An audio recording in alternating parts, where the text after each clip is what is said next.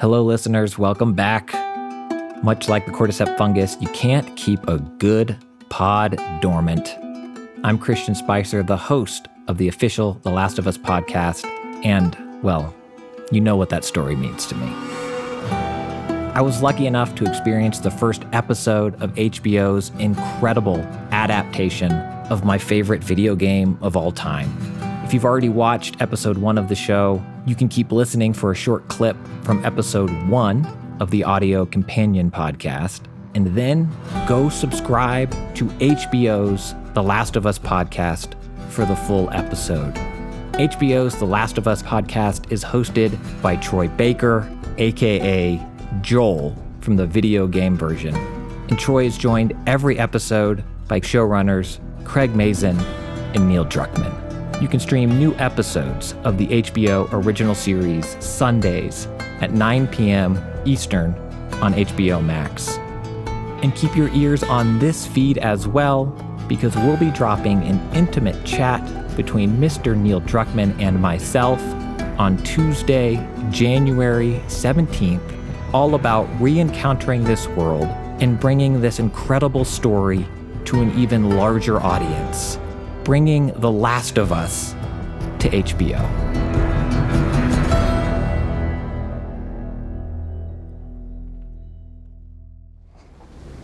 Why won't you let me go home? Because you have a greater purpose than any of us could have ever imagined. Welcome to the official podcast for HBO's The Last of Us. I'm your host, Troy Baker. First, a little setup to help contextualize these conversations. The Last of Us is a new original series from HBO based on the critically acclaimed video game of the same name. This game was made by the studio Naughty Dog and originally released in 2013. I'm joined by showrunners Craig Mazin. Hello. And Neil Druckmann. Hey, Troy.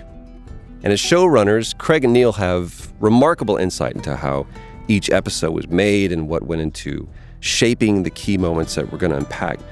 But each of us have a unique perspective on the series because of our involvement with the game. Craig, writer and director, is approaching as a fan who was so moved by his experience that he wanted to adapt it for television. Neil, co-president of Naughty Dog, was one of the creators of The Last of Us, and myself, an actor who played Joel in the game. Now, this is a weekly podcast which airs after every episode airs, so this will be a very spoiler-heavy conversation. So we definitely encourage you to watch the episode and then join us for the conversation afterwards. Before we get too into the weeds, maybe we could help kind of set up, Neil, your involvement and the games that we'll be referencing. Yeah, so my name is Neil Druckmann. I was the creative director and writer on the original Last of Us game that came out in 2013. The genre was a survival action game. It's a story that takes place in a post-apocalyptic world that has been ravaged by a cordyceps outbreak. And we follow Joel Miller in the Boston quarantine zone, where Joel is a black market smuggler, and he gets tasked with transporting Ellie, who's special for some reason, across the United States.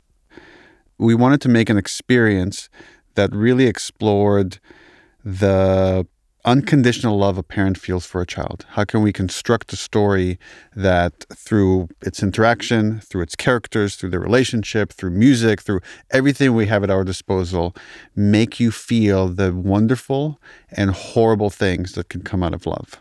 Yeah, you know, when we wrote that show Bible is just a long outline, basically. Right there on the front page, I think we said this is a love story. And that's not good, because what we wanted to dig into is the theme that came out of the game. Naughty Dog, Neil's company, made The Last of Us. They made The Last of Us Part 2. They made Left Behind, which came out in between those two games. Throughout those games, and I think throughout our series, we will continue to come back to the notion that love conquers all, and that's problematic. That we think of love as this solely positive thing. A beautiful thing, and it is. But love, especially the love that a parent has for a child, is primal, and it can lead to the most intense fear And the most intense fear can lead to the most intense behavior, including violence. And if you scratch the surface of tribalism, racism, xenophobia, you will find love. Love is not always good. And when we talk about this show and as we go episode by episode, we're going to meet people that love each other over and over and over. And we're going to see this dynamic play out over and over and over. What brought this about? Was this kind of the agents talking to each other? Was this a Twitter romance? Like how did this come to be? Actually, it's our mutual friend for all three of us, Shannon Woodward. So while working on Last of Us 2, she's one of the cast members of that game. She made an introduction for me and Craig. And, at the time, I'd already had one failed version of trying to adapt this into a movie where it just... To put simply, it was too big for a movie script. And no matter how hard I tried, I just could not crack it. So there was still conversation about, is there no way to approach it, a different way? And so that conversation is happening. And then I eventually watched Chernobyl, and I'm blown away by it. It's one of the best TV shows I have ever seen. And then I found out, it's this guy that Shannon introduced me to that I haven't had a chance to have lunch with yet. So I immediately want to meet Craig now that I've seen Chernobyl. After I played The Last of Us, I was just in awe of the game. I was in awe of Neil. I didn't know him, so he just seemed like this mysterious sage on a mountain somewhere that I could not approach. But as the years go on, I become friendly with Shannon. I hear that she's working on The Last of Us Part 2. I'm obsessed. And she says, you and Neil would be best friends. And I'm like, awesome. How do I do that? And she goes, well, he's sort of shy. It's kind of hard to get through to him and he's really busy. And I'm like, okay, well, I would just love, at any point to just sit down with him and just tell him how much I love what he's done. And at the same time, Sony had been talking to me about, hey, here are all these games we have. Which one of these do you think could be a good game to adapt? And I'm like, I don't see The Last of Us on here. And they're like, that one, Neil's doing that one. I'm like, I get it. And then around the time that Chernobyl came out, the adaptation rights for The Last of Us reverted back to Naughty Dog and Neil. And he saw Chernobyl and it all just kind of came together. And we meet up for lunch next to Naughty Dog and we just chat and compliment each other. I get to gush about his work. And then, I'm really curious about the process of how he was able to make this TV show at HBO. I'm a huge HBO fan, like The Wire, The Leftovers, The 6 Feet Under, some of my favorite shows of all time. So I asked him just like offhandedly, let's just assume we wanted to make this as a TV show at HBO. What would that look like? And he said, it'd be very easy. We go across the street and we meet with them and I tell them I want that to be my next project and we make it my next project. So I'm going into this meeting not knowing what to expect. So I just kind of sit there and I follow Craig's lead and he launches into a pitch for the story for the executives that are in the room. And then I'm like, okay, do I jump in? Do I help out? I was like, what if I don't? What if I just lean back in my chair and watch someone else pitch the story that I've pitched 1,000,000 times? And I'm finding that he's going through it beat by beat. And first I'm impressed just how well he knows it. I'm being moved by a story that has become so rote to me at that point because I've told this pitch so many times. And I'm paying attention to this emotional reaction I'm having. And again, I feel the passion this guy has for the material. And then he finishes the pitch. And then Casey stands up and he's like, well, Craig, I told you whatever your next project is has to make you float. This is clearly it. And they turn to me and he's like, it was a pleasure meeting you. Let's make this show. And we all shake hands right then and there. And then we're off to the races making this TV show. Let's talk about the cold open. And Dr. Newman, you're also an epidemiologist. I presume the prospect of a viral pandemic keeps you up at night as well? No. No? No. All right, well, that's our show. No, mankind has been at war with the virus from the start. Sometimes millions of people die, as in an actual war, but in the end, we always win. But you, just to be clear, you do think microorganisms pose a threat? Oh, in the most dire terms. Bacteria? No. You like saying no? Yes. Not bacteria, not viruses, so... Fungus. Yes, that's the usual response. Fungi seem harmless enough. Many species know otherwise, because there are some fungi who seek not to kill, but to control. Who came up with the idea of doing this? It was Craig. Okay. When you pitched that to him, Yeah. are you going, Well, I pitched it twice. okay. I pitched it twice.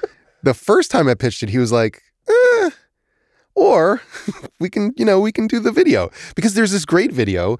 You can see it on YouTube. It's Planet Earth. You can watch this beautiful demonstration of how cordyceps works, how it takes over an ant. It's quite horrifying, and it tells you everything you need to know. So what we had decided to do was make our own little video like that, which is interesting, but not necessarily compelling. It was a bit of an intellectual argument. Okay. You're being kind. It was kind of boring. It was a little boring. It was a little boring. It was a little boring to watch, and it was a little bit like, oh, we're in social studies class.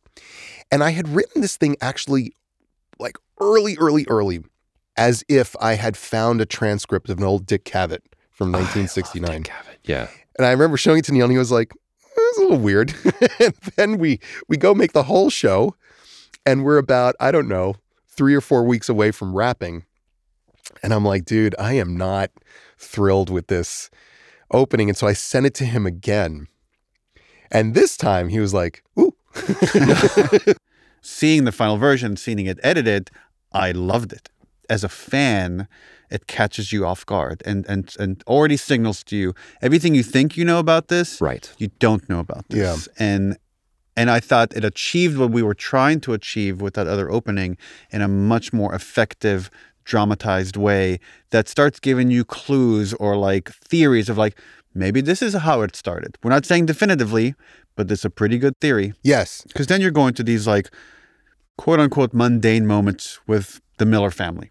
And this elevated all those scenes because now because of that opening, there's a tension that's just like hanging in the air. So when they're having breakfast, it's tense. When they're driving to school, it's tense. When she's in that watch shop, everything became more tense and more captivating because of this opening. You contextualized it. Yeah. Yeah. And there was also a chance to address the elephant in the global room, which is we all just went through a viral pandemic. And I thought it was important to say to people, we are not a show that's asking you to share some of your own personal horror about the viral pandemic with us. We're not drafting off of it. We're here to tell you there's actually something much worse. That viral pandemics will happen again. They have happened before. There will be millions of people who will die again. This is part of the natural cycle of the planet. But what has not happened yet is a fungal pandemic. And if it does, it is, we're not making that up. It's going to be terrible and possibly unrecoverable because fungi are far more complicated and far more integrated into the life and death cycle of the earth than viruses are. So we wanted to sort of acknowledge that everybody went through this and then dig in a little underneath it and say, sorry to tell you, but there's something worse behind it. Viruses can make us ill, but fungi can alter our very minds. There's a fungus that infects insects, gets inside an ant, for example, travels through its circulatory system to the ant's brain and then floods it with hallucinogens, thus bending the ant's mind to its will. Because you're making this for two audiences, right? There's two people that are sitting down and watching this. People who have played the game, people who haven't. Right. So this feels like it's taking the people that have no idea what the story is about and helping to contextualize what the story is really about. But then also saying to the people who have played the game, Get ready. yeah,